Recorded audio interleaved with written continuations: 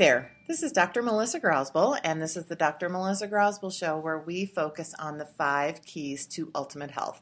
Thank you for joining me today. Today, I am going to talk about gardening. Now, what does this have to do with the 5 keys to ultimate health, you might ask? Well, it is springtime, and the weather is getting nicer, and it is getting time for people to start gardening. Now, gardening shouldn't be a very stressful activity, but if people are not in shape or they're not taking care of themselves, gardening can actually be very hazardous to your health. So what I want to talk about in this show are some do's and don'ts of gardening. Now, the International Chiropractors Association offers these tips and warnings concerning safe gardening related to spinal health. Because of the emphasis on a healthy spine relating to a healthy nervous system and then overall good health, the ICA, or International Chiropractors Association, and the Grausbel Family Health Center issue these gardening tools as a preventative measure. The best preparation for safe summer gardening is a body properly conditioned and supported by exercise, good posture, and chiropractic care all year round. So without further ado, here are my list of 10 do's and don'ts of gardening. These guidelines are designed to help you garden safely and healthily. Number 1, you need to warm up with some light movement or a brisk walk to loosen your muscles and increase your flexibility. The smooth coordination of your muscles and ligaments is an important part of safe exertion in gardening and other activities. Number 2, know your strengths and limitations. Do not overexert. Vary your activities and take regular rest breaks. Number 3, avoid bending over repeatedly while standing upright when performing ground level work like weeding. Get down closer to the task by kneeling or sitting on the ground or on a gardening bench rather than bending and twisting from the waist. Number 4, keep your back protected when you stand up from a sitting or crouch position. Rise up by straightening your legs at the knees, not by lifting your torso at the waist. Number 5, lift dirt and plants by letting your arms, legs, and thighs carry the load. Bend and straighten at the knees instead of the back and hips. Lift the load close to your body's torso and center of gravity and handle smaller, more manageable loads at a time. Number 6, use long-handled tools to give you leverage and help you avoid having to stoop while raking, digging, pushing, or mowing.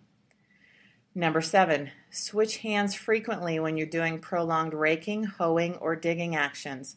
Repetitive motion on one side can bring on progressively serious joint imbalances and may produce postural misalignments and pain, including muscle spasms in your neck, shoulder, and low back.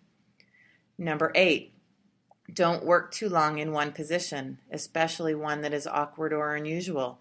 This can reduce circulation, restrict mobility, and promote strain injuries. Number 9, carry objects close to your body. Keeping the load close to your center of gravity reduces the risk of straining your neck and back. And number 10, don't overexpose yourself to long periods in the sun. Utilize protective measures for your head and skin, drink plenty of fluids, and take frequent breaks. Now, personally, spring is my favorite season of the year. I love gardening. I love to see the trees and the flowers in bloom and a fresh start and everything growing. Plus, I have an influx of patients who come to see me because they spend the weekend out gardening and they're in serious pain on Monday morning because they've been doing that work in ways that are not properly helping their spine. So if you take into consideration these do's and don'ts that I gave you, and make sure that, like I said in the beginning, warm up a little bit to get your muscles going before you start gardening. It may sound foolish, people only warm up and stretch before they exercise, but gardening in many ways is an exercise. And you're doing a lot of bending and twisting and up and down and straightening your back and bending your back and lifting, and all of those things together, especially if your muscles are not ready to take on that kind of thing, can be really, really dangerous. So make sure you do these little tips that I gave you before you get out in the sun and start working on those beautiful gardens and lawns.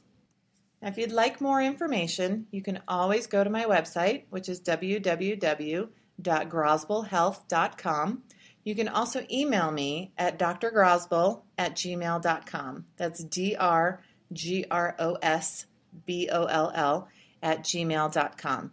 You can also check out our Facebook page at the Grosboll Health Center. And if you'd like to make an appointment to get your spine checked, to make sure that your spine is in proper alignment before you get started on doing all of this stuff, or if you've already been doing it and your back or your neck or your shoulders are really in pain because you didn't know these tips before, you can always email me to make an appointment to come in for an evaluation. I always offer free consultations, so you can even give me a call at 720-201-4292. Again, consultations are always free, or you can make an appointment to come in and have an evaluation. So until next time, enjoy the springtime weather, get out there and do some gardening, but take care of yourself. This is Dr. Melissa Grosboll with the Dr. Melissa Grosboll Show, where we focus on the 5 keys to ultimate health. Thanks.